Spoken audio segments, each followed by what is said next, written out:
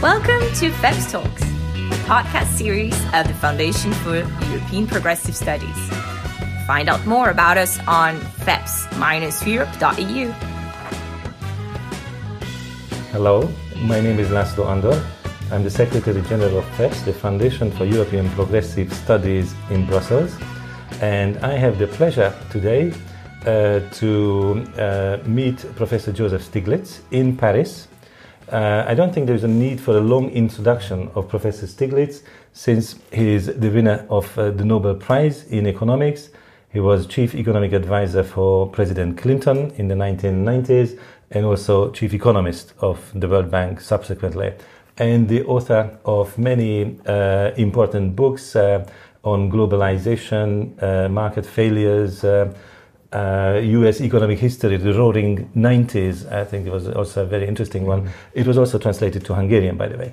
And the topic today is a book which you recently published with FEPS, and we are really honored that you contributed to the European debate on the monetary union and every related question of the functioning of the economic model of the EU. The title is Rewriting the Rules of the European Economy, which was in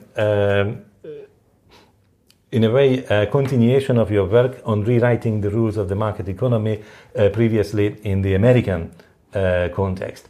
And for us, of course, it's a crucial question how the monetary union can be reformed.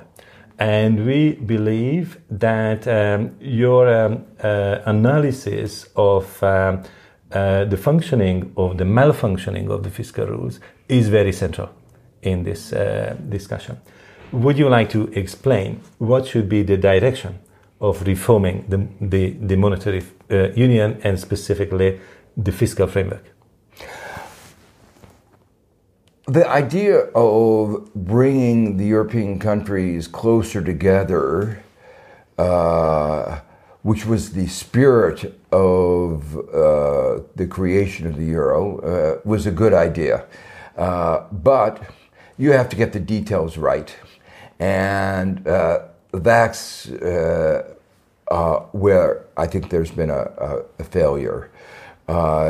The degree of solidarity that was present in 1992 when the plans of the Eurozone were laid out were not sufficiently great to bring the kind of economic integration necessary to make a common currency work.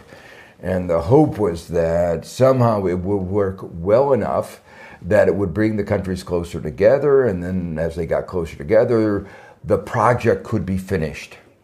But as it was, this incomplete project actually led to poor economic performance, and rather than leading the countries to get closer together, it led to divergence.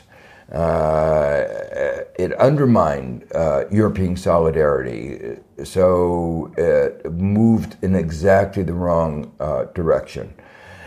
The economic reason for the failure is really easy to understand. When you form a common currency, you take away two of the key instruments of adjustment, the interest rate and the exchange rate.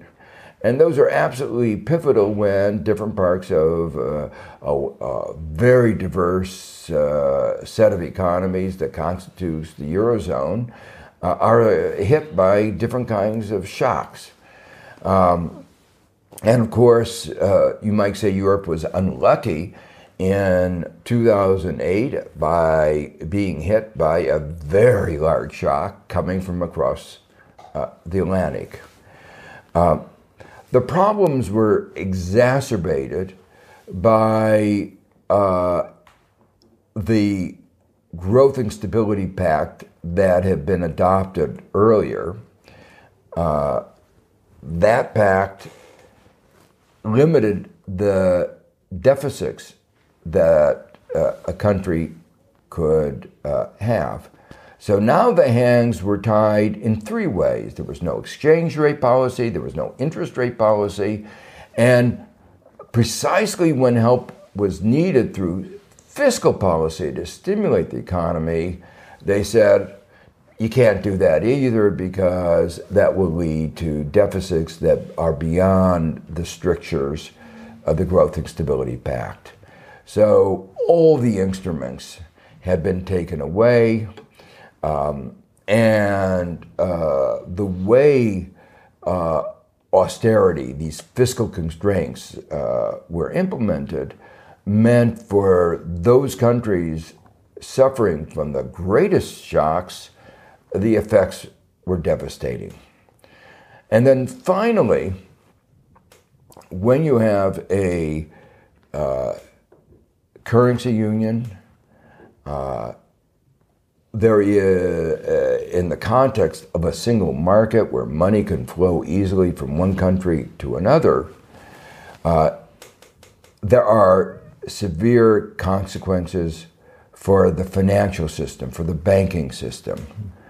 And what that meant was that the countries that were adversely affected by the crisis, by the shocks, had money leaving from those countries. That meant their banking system was devastated, and that meant that the banking system could not lend money. So you then were affected by no exchange rate policy, no interest rate policy, no fiscal policy, and a contractionary banking system. And what is needed at that point was a banking union, the central ingredient of which is common deposit insurance, so people can be confident not to leave their money within the country's banking system. And while there's now been an agreement in principle on a banking union, and within that banking union is common deposit insurance, yes. It's a little bit like saying, Augustine, save us from sin, but not now. We yes. agree on the principle of common deposit insurance, but not now. We say it's like Hamlet without the prince, yes. Right? The most essential is not present in the play. So I understand that we would need a whole set of new tools as compared to the original Maastricht model of the monetary union. But what would it mean for the fiscal framework? Would you prefer to see no rules at all or reformed rules? Because some people say that a kind of renationalization of the risk would be the way forward. Member states should take the risk if they want to for their budget policy and the imbalances.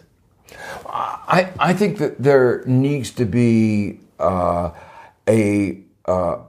larger scope for risk sharing within the Eurozone. Maybe I'm thinking a little bit as an American, but we have a single currency that works throughout the United States, very diverse states. And what are some of the ingredients that make the single currency market of the 50 states works? One of them is a banking union. When Washington Mutual had a problem, one of the big banks, it wasn't rescued by the state of Washington. If the state of Washington had rescued it, Washington would be in bankruptcy rather than one of the more prosperous states in the country. We have common deposit insurance. We have a banking union. So that was an important ingredient. But it's also the case when a particular state has a high unemployment rate.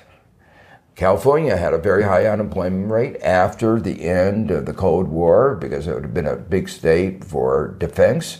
We reduced our defense budgets, and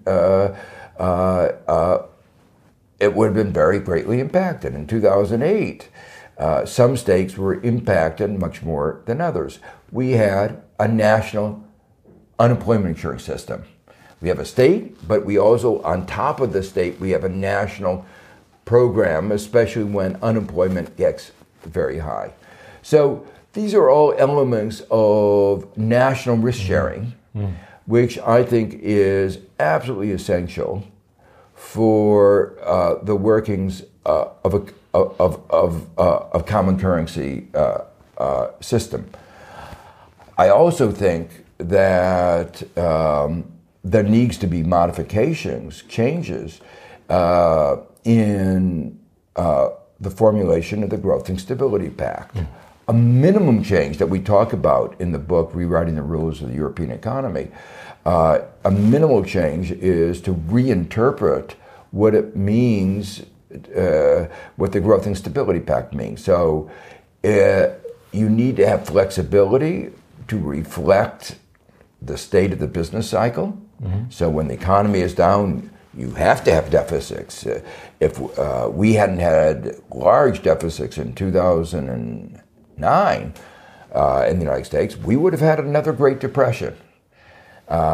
We violated the strictures of the 3%, but it was for the long run well-being of the country, and it worked. So you have to have them cyclically adjusted. You also have to recognize that if you are borrowing for investment, the liability side of your balance sheet goes up, but so does the asset. If you borrow at a zero interest rate and you invest in something that has a high return, the wealth of the country is higher. So there needs to be a redefinition of the Growth and Stability Pact at a minimum. I'm glad you also mentioned unemployment insurance, which in the European context is being discussed as a possible reinsurance scheme of the unemployment benefit systems of the member states. But when we arrive to this point, we also have to face the T word, which is very difficult to pronounce in the European context, transfers.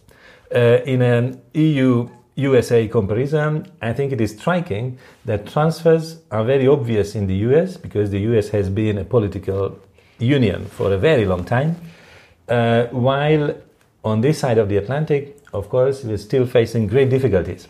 And that somehow this barrier, this is kind of a psychological barrier, which needs to be overcome to understand that these types of transfers, when it's about risk sharing, shock absorption, are absolutely necessary for the prosperity of the community as a whole. Yeah, I find some of this discourse a little hard to understand because actually in the framework of the EU, there is a lot of already going on. The Common Agricultural Policy was a kind of transfer program, a very large transfer program.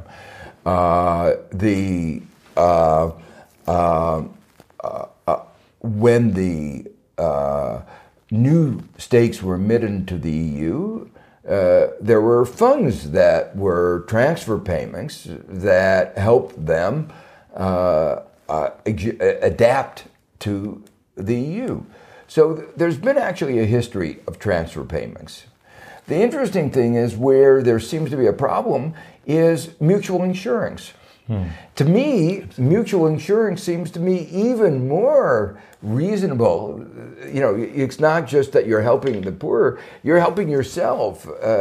1 year you may need it, and another year somebody else may need it. That's the nature of insurance.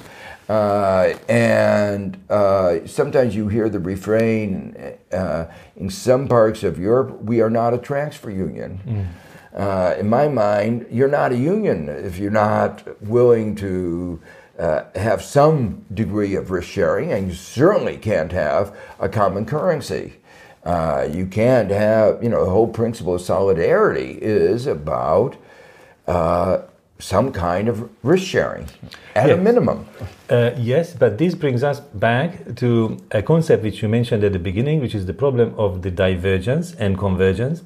Because I think it's fair to say that the European Monetary Union is focused on, if not obsessed with, nominal convergence, while it leaves much of the responsibility for real convergence at the level of the member states. And then this is a question how common tools could help real convergence while this relatively rigid system of the fiscal rules prevail? See, my interpretation a little bit was that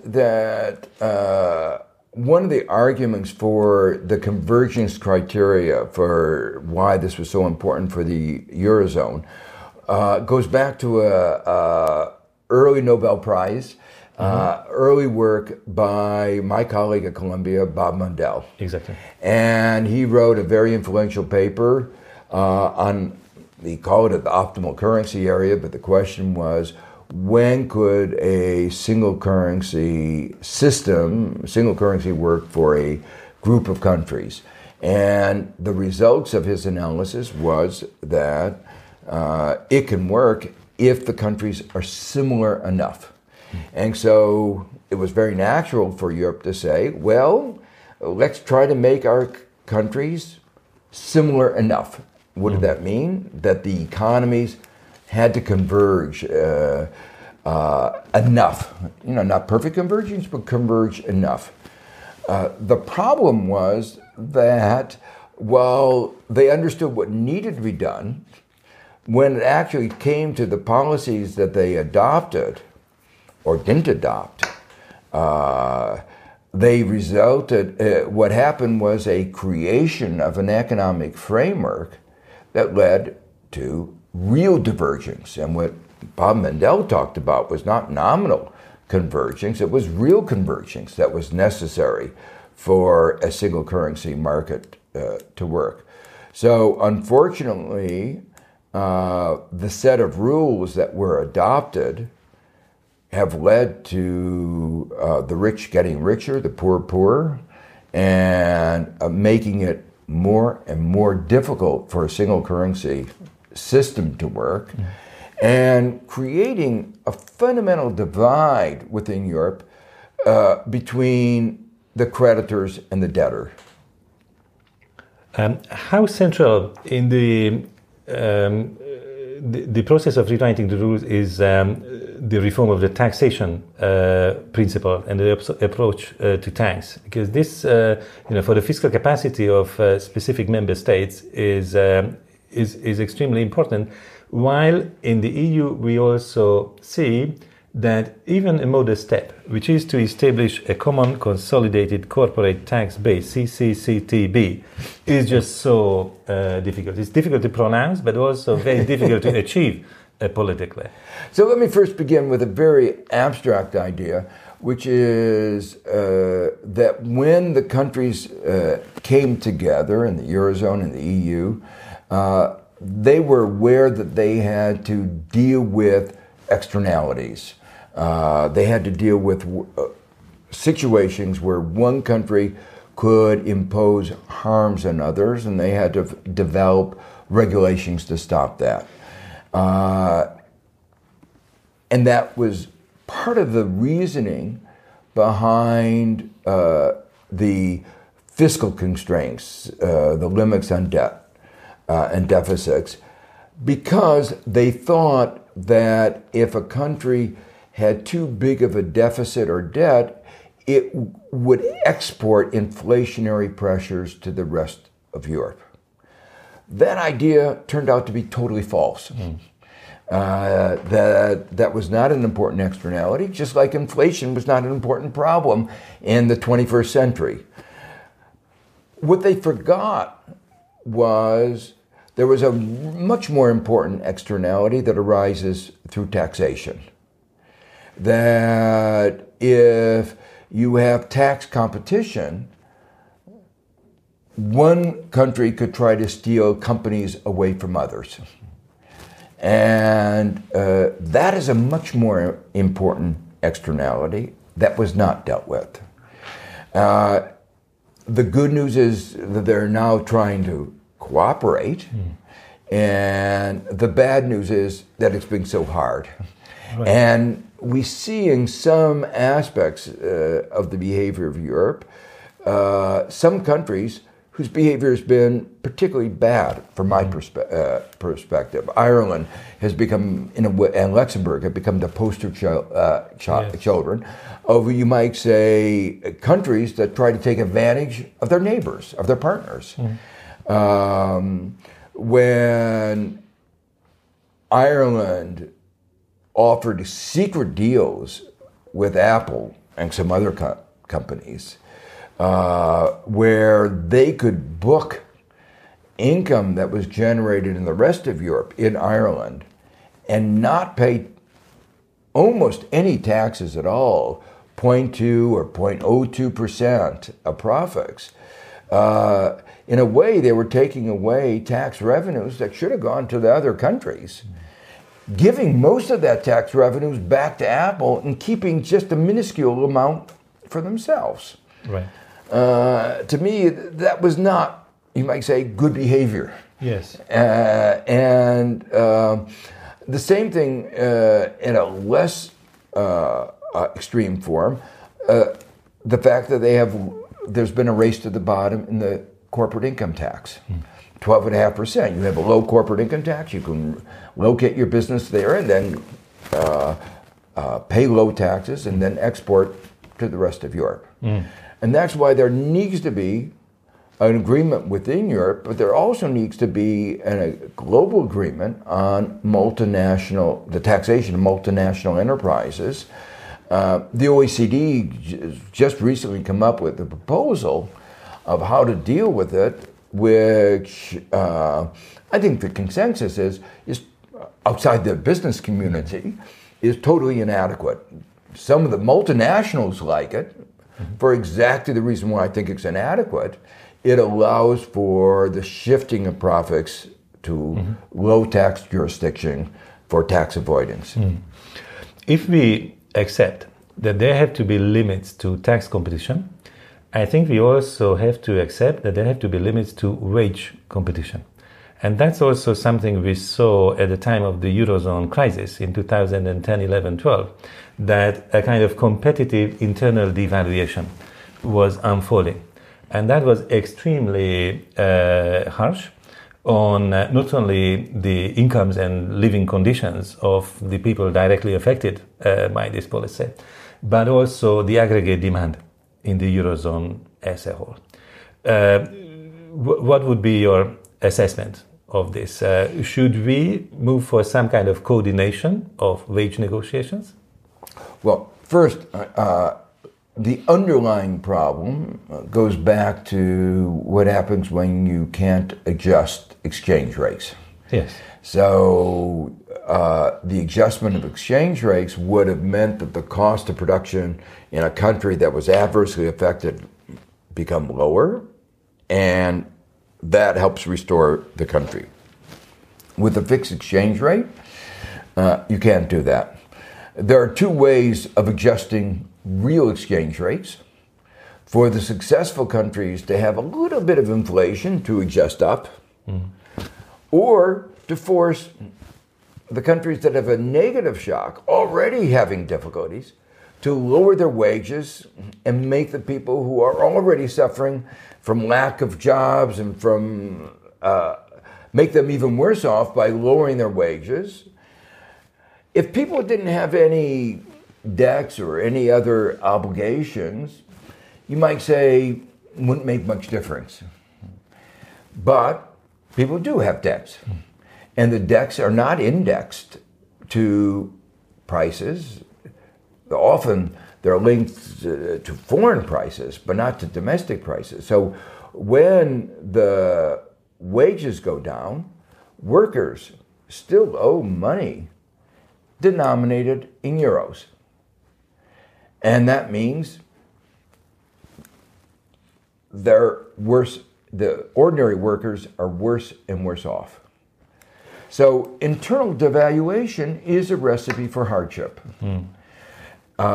Whereas for the countries that are doing relatively well, for them to have increase in their wages makes life even more easier for them. So there's real distribution consequences of internal devaluation versus slight inflationary pressures in the countries that have experienced a relative good fortune.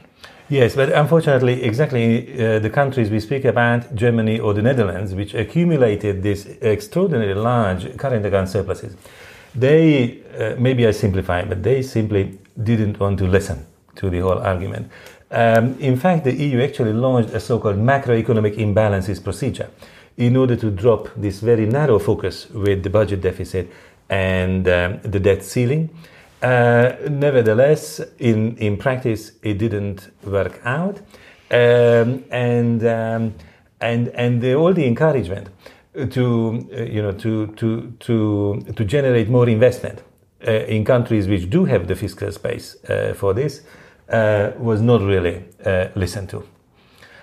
So the question is, what will generate more investment, especially in the countries which can borrow at no price, because at this time it's very cheap.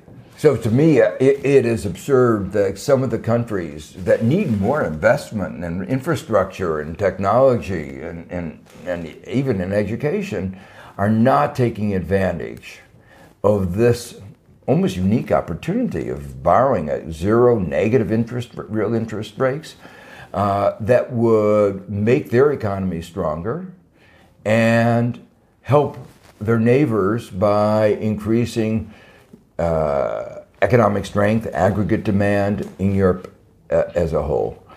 And one of the points that we raise very strongly in rewriting the rules of the European economy is there has to be that kind of coordination. There has to be a kind of understanding that is, you might say, the moral and economic obligation of these countries.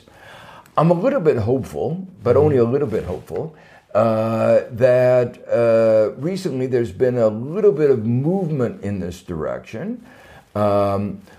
Germany finally created a minimum wage, and that is stimulating the German economy.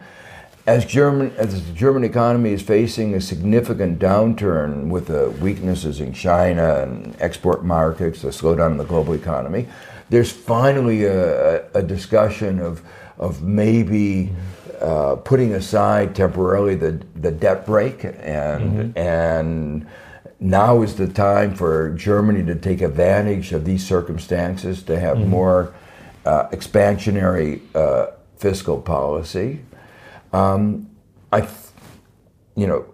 could only hope that Germany and Netherlands realize that if they want the Eurozone to work, if they want the EU to work, they have to adapt the policies. That internal devaluation is a recipe for creating a strong anti-Euro, anti-EU sentiment, which you are already seeing in some parts of Europe. Yes. On this point, I have to note that it took a Social Democratic Minister of Labor in Germany to introduce the minimum wage, and it took a Social Democratic Finance Minister to start reconsidering the fiscal framework they have been pursuing in the previous years. At the same time, let me also mention that there has been, in the past 5 years, an experiment with kind of very limited flexibility regarding the fiscal rules, but expecting a greater impact from the so-called public investment banks within countries, but also the European Investment Bank, to boost the capacity and allow for a greater role to play in terms of leveraging public, but also a lot of private investment. Do you see this as a kind of hopeful exercise? Yes, I do. I think public investment banks are a really important tool. Europe has a very successful European Investment Bank. There are now in the United States, we've been learning some of the lessons of Europe, and New York State has started what appears to be a very successful green bank within the state. And so the lesson that has come out of that is that actually these new investment banks can be created at many different levels of government. Even a small state in the United States, North Dakota, has now an investment bank.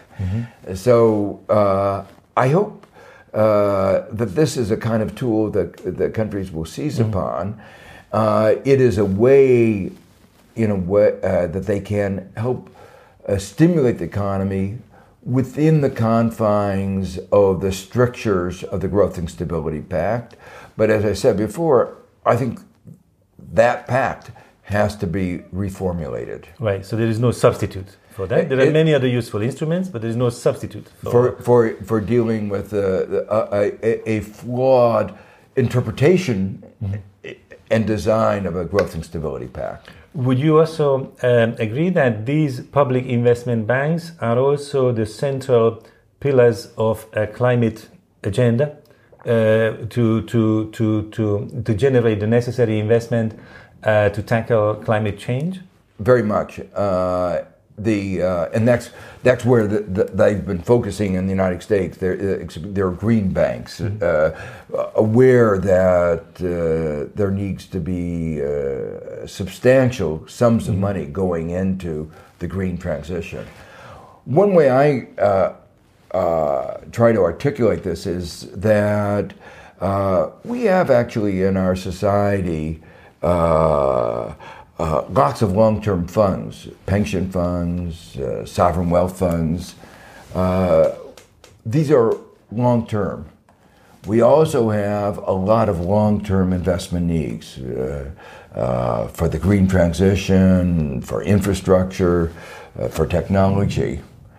But standing between these long-term investors, savers, and the long-term investment needs stand a lot of short-term financial institutions. It's a mismatch. And the new public investment banks can play a big role in bridging that gap and enabling our societies to have a longer-term perspective than the private financial banks that tend to look quarter to quarter. I think this is a very important conclusion. However, I think we shouldn't end our conversation today without briefly reflecting on the new winners of the Nobel Prize. Because it's three very distinguished economists who now received the Nobel Prize, particularly for studying poverty.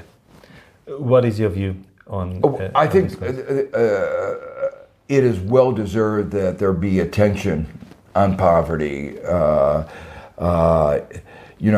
When you say how well is the global economy doing, it's not just GDP that matters, it's the living standards of ordinary people. And if we live in a global economy of 7 billion people, and there are several billion of that 7 billion people who are in poverty, it says that our global economic system is not working. At least it's not serving large parts of humanity. And we have the resources. It's really important to have the knowledge that how to fight this poverty. And this Nobel Prize symbolizes the efforts of economists to understand better how we fight poverty. What does that mean in concrete terms? My kind of understanding is that Professors Banerjee, Duflo, and Kremer kind of contributed to a paradigm change from previous macro approaches to poverty reduction towards micro-level interventions. Does that provide a kind of new orientation also for the institutions which consider poverty reduction as their mandate? Well, I feel very strongly that you have to balance micro and macro interventions. That if you don't succeed in having the overall economy grow strongly, you're not going to be able to have the resources to really fight poverty. And that requires industrial policies, macro policies, monetary policies, a broad set of we call it industrial policies, investment banks, a whole set of macroeconomic institutions that promote economic growth. The most successful countries in fighting poverty were those in East Asia. And key to their success were, for the most part, macroeconomic policies of the kind that I've just described, structural policies, and they worked. But they were also accompanied by certain micro policies. Right. What do we mean by that? If you have macro policies, GDP could grow, but the benefits may not go to ordinary individuals. So you have to have education policies, you have to have policies to make sure that people have adequate housing, that people have adequate education, that the benefits of growth are well distributed. You have to think, how do you deliver services, education services, down to the grassroots, down to the village. So you need to have very carefully designed microeconomic policies as well.